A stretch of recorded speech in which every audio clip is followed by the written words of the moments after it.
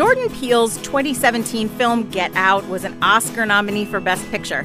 Now he keeps the horror going with Us. The film stars Lupita Nyong'o as a mother whose whole family is confronted by their own doppelgängers. I'm Stephen Thompson. And I'm Linda Holmes. We're scaring ourselves silly this week with Us. Here with me and Stephen in the studio is Glenn Weldon of NPR's Arts Desk. Hey, Glenn. Hey, Linda. And in our fourth chair, coming to us from New York, is film critic Monica Castillo. Hi, Monica. Hi, Linda. And you saw this in Austin at South by Southwest, so you were one of the first. Yes, that was quite an audience to watch a horror movie with. I bet it was. I saw, I talked to you about the fact that I saw Cabin in the Woods there on opening night of South by. I was there for that screening. And I bet that this was a similarly rowdy crowd.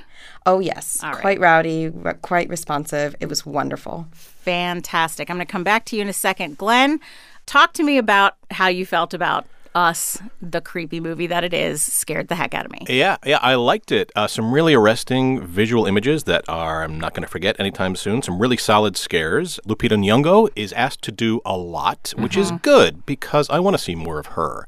She's asked to do a lot. As you mentioned, there's a doppelganger element to this. Some of the stuff her doppelganger didn't quite work for me, but we can talk about that later. It's important to stress, we're talking about how scary it is. This movie's also funny. I want people to know that going in. This is a funny movie, both big larfs and really small character beats that really work. This is Jordan Peele. He's gonna use his gifts. I think the fact that a good portion of this horror takes place in a well-lit lake house and on an amusement park that's by the beach in the broad daylight is important. That means he can't rely on a lot of the crutches that horror movies do. I do not think it works as cleanly, as efficiently with the kind of ruthlessness that Get Out does, but we can talk more about that. Yeah. Monica, what did you think? You gave this a positive review, yeah? A very positive review. I gave it 4 stars over at RogerEbert.com. I was just smitten with it. I was amused. I was scared. I jumped out of my seat and I laughed a lot. I just had so much fun with this movie.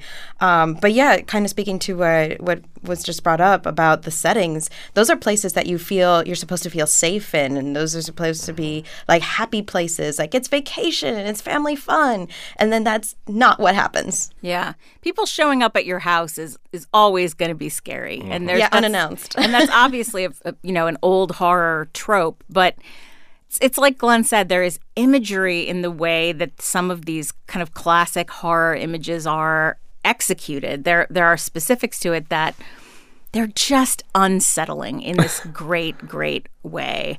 Stephen, what did you think? Yeah, I had much the same reaction. I sort of balled up in my seat and found kind of late in the movie, like, why do I have a headache? Oh, it's because I'm so tense. Yeah. the horror movie elements of this are so effective. And I think Jordan Peele's ability to leaven that experience with humor is really important, not only just for entertainment value, but for the stakes that you attach to these characters. Right, exactly. The Lupita Nyong'o's husband in this movie is played by Winston Duke, who's a heavy in Black Panther, and here he's the goober dad. Yeah. And there's a moment fairly early in the movie where he's like struck physically, and you're just like, you can't do that to goober dad. No harm can come to goober dad. I like Goober Dad. It's true. And so I think that really affects the stakes that you're experiencing and your level of attachment to these characters. I do think once this movie gets into a little bit of the grind of trying to explain what's going on, it loses its footing a little bit. I think it is most effective as just a white-knuckle horror movie. And I had very visceral reactions to the scares. Jordan Peele has become a master image crafter.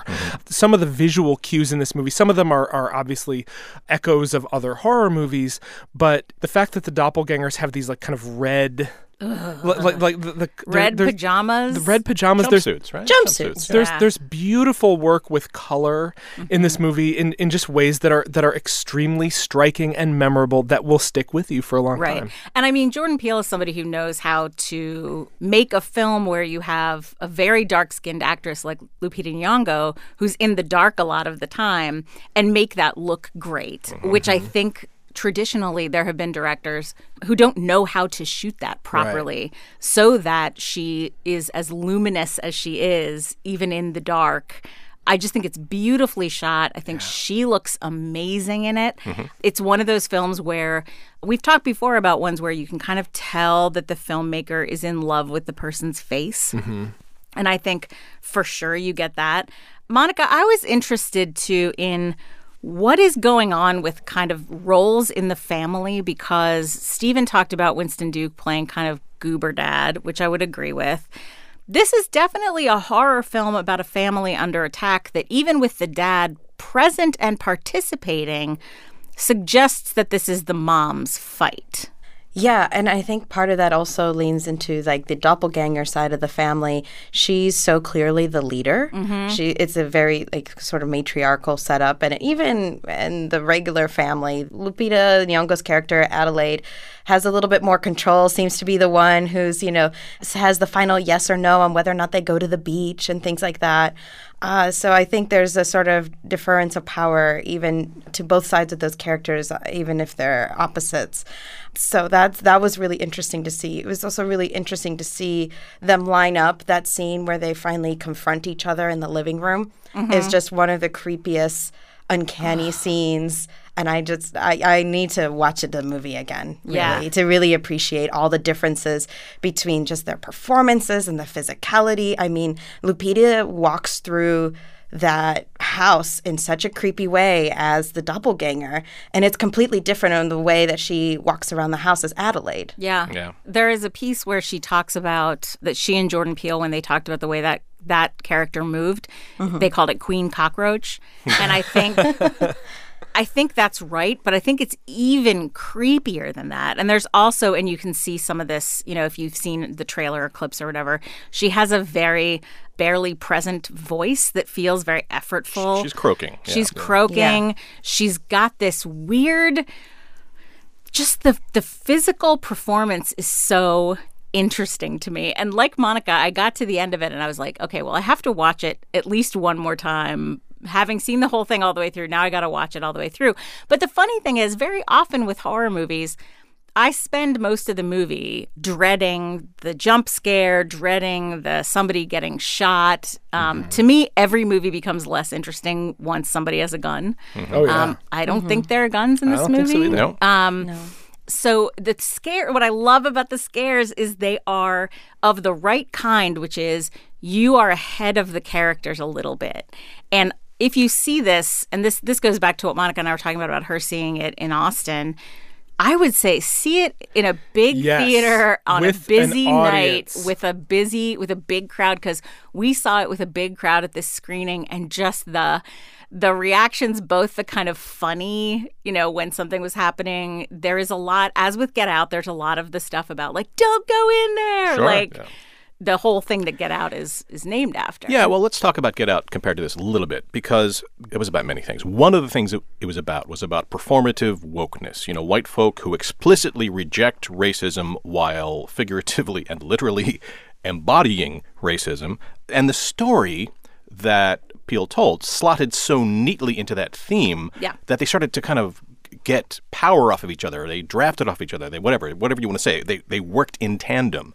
Here, and this could just be my gut reaction, and as soon as I start to read some smart pieces like Monica's and some think pieces that will bloom over the weekend about this film, I will have a better understanding. But I felt a thematic muddiness. I wasn't sure what it was trying to say at all times, even though I knew it was trying to tell me something. There's a lot of symbolic elements here. I don't want to, ruin any of them, but there's just a lot of things that are happening at the corner of the screen that are clearly there for a reason, to not just look cool, but to actually get you one of several meanings. And the thing that I felt about it was that those meanings were all being asserted at the same volume. So I couldn't quite tell what we were supposed to come away with besides spooky movie. And if that's it, I'm all for that. Well, there's an interview with Peele where he talks about the fact that Get Out, he understands that Get Out turned into more of, as they put it in that piece, a social thriller, more like Rosemary's Baby. Whereas he really wanted this to be a pretty straightforward horror film. Right. And obviously a straightforward horror film where the central family is Black is still, that asserts something. And it's not that it's not relevant. And it's not that there aren't parts of this film that I think are profoundly about race. And I think, you're going to want to read a lot of different critics on this. And this is one of the few things I would commend Rotten Tomatoes to people for is, go read a lot of different critics because the reviews are just starting to come in. And there are going to be a lot. 3 women that I think are always worth reading, Valerie Complex at The Mary Sue, Joelle Monique at Geeks of Color, and Joy Childs at Slash Film all have early reactions up. I think you will get a lot out of reading a lot of different critics about this film. But I think a lot of it is a movie about being pursued by a version of yourself. And to me, that's thematically adequate to me to be creepy. Yeah, I mean, in a way you could see that as growth, right? Because horror is simple. It plays on our most basic primal fears, our most basic impulses. And it also speaks to society because society is an attempt to not suppress them, but like to mitigate them, to get them through, to have us build a collective society that deals with those fears. And so bring on the horror that is not about one simple thing. Yeah. Bring on the horror that's not like the slasher, which is about the assertion of normality, and anybody who goes against the norms will be punished. Sure. Bring on something a little bit more rounded and subversive. And while this film has, as you say, a family at the center and asserts a lot of pretty basic family values stuff, it is at the end in whole subversive. And when it was more subversive, that's when I was really digging it. Well, and I want to mount a defense of the muddiness of this movie.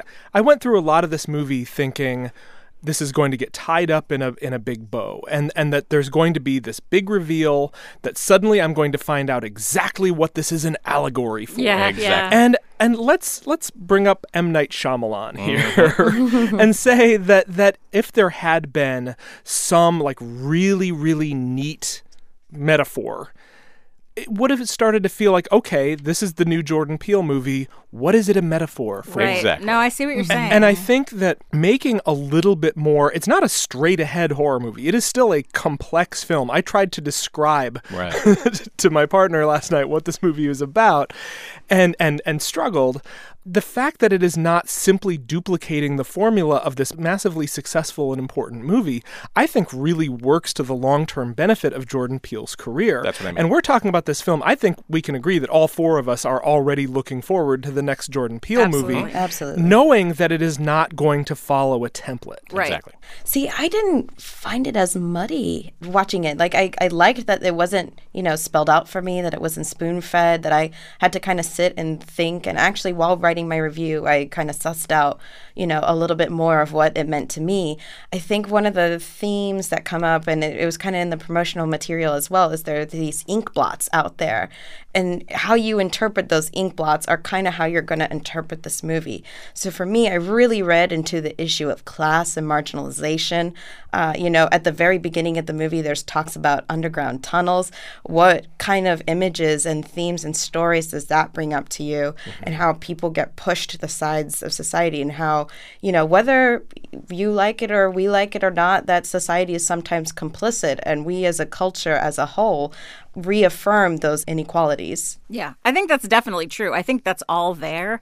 And I think what thrills me about this film and what thrills me about Jordan Peele as a director and a creator is that a lot of the commentary that came out around Get Out, a lot of the big kind of think pieces and the major conversation that I read had a lot to do, and rightly so, with how incisive it was and how much it was saying very specifically about racism and, as Glenn said, performative wokeness and stuff. But what I love about Us is that although I think there is still a lot of that thematic brilliance behind it, and I agree with what Monica is saying, I think there's a lot about class. I think there's a lot about violence against marginalized people, and that's certainly true. And you can always think of doppelgängers as, what could have happened to you, the you could have been instead of you. But I also think that this film is a great opportunity to also just appreciate what a brilliant stylist Jordan Peele is. Oh, totally. And the opening shot of this film, or kind of one of the opening shots of this film, begins as a shot of an animal. I will just say that. And then it changes, it grows. The music is so interesting and strange. It reminded me a little bit of Benjamin Britten, even though I don't think it is. The score is extremely unusual. It's not just the needle drops, which are so clever in a couple of different ways and so... Mind for humor in wonderful ways. So communicative and fun. But the score I loved, the way he shoots the faces of the doppelgangers so that they are the family, but they're also not the family. Yep. The way he shoots the doppelganger of the daughter, you feel like it gives her a different face entirely. Yep. Yeah. And I love the fact that I think even though there will be plenty of conversations about where this film is thematically, I think it also really spotlights just how good he is at making a movie. Yep. And also Shahadi Wright Joseph, that's the actress playing the daughter. She's great. Yeah. She is also called upon to do a lot in a lot of different ways. And just keep an eye out for her. She's great. I wanted to say one more thing. You know how, like, we'll go see the movie Frozen, let's say, and then a couple years later, before another animated movie, there'll be a short film that's like Olaf's Big Day or whatever, and then we visit one of the characters from Frozen having a separate adventure. I would like the next Jordan Peele movie to start with a short in which Winston Duke tries to drive a boat. I found Winston Duke driving a boat to just be so delightful every time it came up. There is so much good boat humor in this movie. He's so earnest, too. He is. The tonal balance in this film is so hard to do well. Yeah. As Steven said, it is still really funny. Oh my gosh. I just think it is so good. I just want to talk about this movie for 5 hours, but we can't. Look, a lot of you are going to see us this weekend. Let's face it. Come and find us on Facebook at facebook.com/PCHH or tweet at us at PCHH and tell us what you think. When we come back, it's going to be time for our favorite conversation of this week and every week. What is making us happy this week? So come right back. This message comes from NPR sponsor Berkshire Hathaway Home Services. With a franchised network of highly trained agents and advanced marketing tools, Berkshire Hathaway Home Services network members aim to provide something more than just real estate. They think beyond the next transaction and build relationships based on your long-term goals to ensure you'll get all the value that home brings, year after year, home after home. All that more they do, that's home services. Start your home search at BerkshireHathawayHS.com. Julia Furlan here. Don't miss my chat with Greta Lee. You know her from Russian Doll. Sweet birthday, baby. Sweet birthday, baby. Sweet birthday, baby. We talk about New York comedy and fashion and her own HBO deal. That's this week on It's Been a Minute from NPR. Welcome back to Pop Culture Happy Hour. It's time for our favorite segment, What is Making Us Happy This Week? Stephen Thompson, what is making you happy this week? Well, to tie up our South by Southwest coverage in a nice, tidy bow, if you go to nprmusic.org, by the end of this week, there should be roughly 9 excerpts from the Tiny Desk Family Hour, a wonderful show that NPR Music put on at South by Southwest, in which we had 9 different artists perform at the Central Presbyterian Church in Austin, Texas, one of the best places to see music there, in part because nobody's vaping. Those 9 artists who you can sample are Galen Lee, Cautious Clay, Mountain Man, Fragile Rock, Gina Chavez, Amanda Palmer, LaKaylee 47, John Paul White from the Civil Wars, and Wyclef Jean. And they are all magnificent and beautifully shot, and I'm excited about sharing them with everybody. Also, I've talked at great length about the Austin 100, which you can continue to stream on Spotify. I also put together a little bonus list last week called the Austin 100 Alumni Edition, which has 52 more bands that you can sample that weren't on the Austin 100, mostly because they had been on the Austin 100 in the previous few years. So if 6.5 hours of new music discoveries isn't enough for you, there's another 3.5 hours for a tidy little 10 hours for you to enjoy and hopefully find and discover and love your new favorite band. Beautiful. Fantastic. Thank you very much, Stephen Thompson. Glenn Weldon, what is making you happy this week? I like music. That's my hot take. But as I get older and they just keep making more of it, Boy, don't I know it. I start to worry that I'm going to end up I feel like I'm already on Marge Simpson's path. Marge Simpson, who famously said, "Music is none of my business." And I don't want to end up there. So what I do to combat that is listen to podcasts like Song Exploder and Pitch and Hit Parade, like we mentioned last week. What they do is they particularize a song or a passage of music. They take a sea of noise and turn it into a series of notes, and they show how they work together. That's great. Now, I like music. I love jokes. I feel like I have a more central understanding of language and of how jokes work, which is why I'm so glad I found Good One, which on one level is Song Exploder for jokes. The Vulture editor Jesse David Fox interviews comedians and comedy writers about their favorite joke or their favorite bit or their favorite sketch, and they proceed to dissect it together, how it started, how it changed, how it went from not working at all to working. The Ray Romano episode has a really good bit about how this one joke about his son getting stranded on the highway, as soon as he said the word Mazda as opposed to what the car actually was, it worked better because Mazda has that funny Z sound. So Fox is a comedy nerd, but he's also a really good interviewer.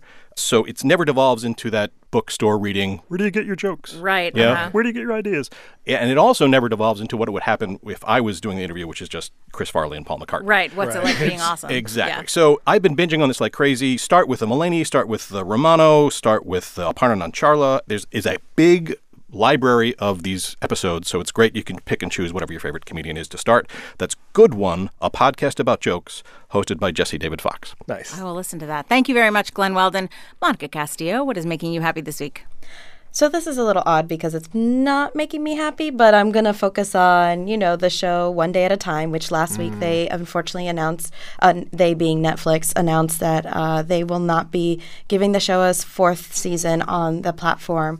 So now the showrunners are trying to find a new home for it. And I just kind of want to encourage people who haven't had the chance to check it out or who haven't caught up with the third season to really give it a shot. I wrote a really passionate if I may brag, a really passionate kind of op-ed, kind of defending what the show meant to me, to see like a Cuban American family in the center of a sitcom. Like, and where can people find that op-ed? That's at the Washington Post. Heard of it? Yeah, and wherever it's great local paper. No, it's over at the Washington Post. And then actually a colleague of mine over at Romezcla, Vanessa Arasso, has another great op-ed at the New York Times about the same situation, that, we feel really passionately and strongly about this show, and we wish to, see those stories continue, and that it wasn't such a rare occurrence that we get to celebrate a Latinx story on television and film and things like that. Yeah, could not agree with you more on all counts. Yeah. Bad non-renewal, but great show to sit down and give a try to if you have not already. Thank you very much, Monica Castillo. What is making me happy this week? I'm going to go with the HBO documentary, The Inventor, which, if you have been on Twitter this week, you have probably heard about this documentary, which is about Elizabeth Holmes, no relation, who developed the idea of testing a one drop of blood instead of taking blood, which was going to revolutionize medicine. Her company, Theranos, which some people in the film pronounce Theranos. I don't know which it is. Her company was attracted 1 million investors, and she got this board of directors made up of like old men who were like old military government guys who all worshipped her. She only wears black turtlenecks. It's one of those movies about a Silicon Valley person whose entire thing fell apart. It's directed by Alex Gibney, who does great documentaries of this kind. I really recommend that you check it out. It is both horrifying. It's one of those things that is funny but not funny, and it just makes you realize how full of malarkey capitalism is. I really do recommend it. It's entertaining. Again, it's called The Inventor. It's now available on HBO through all of their various platforms. And that brings us to the end of our show. You can find all of us on Twitter. You can find me at Linda Holmes. You can find Steven at I Dislike Steven. You can find Glenn at GH Weldon. And you can find Monica at MCasty Movies. That's MCASTI Movies. You can find our producer, Jessica Reedy, at Jessica_Reedy, and our producer emeritus and music director, Mike Katzif, at Mike Katzif. That's KATZIF. Mike's band, Hello Come In, provides the in and out music you are bobbing your head to right now. So thanks to all of you for being here. Thank you. Thank you. Thank you. And thanks to you for listening. And for more of our writing and the lowdown on what's making us happy every week, please subscribe to our newsletter at npr.org/popculturenewsletter. And we will see you all right back here next week.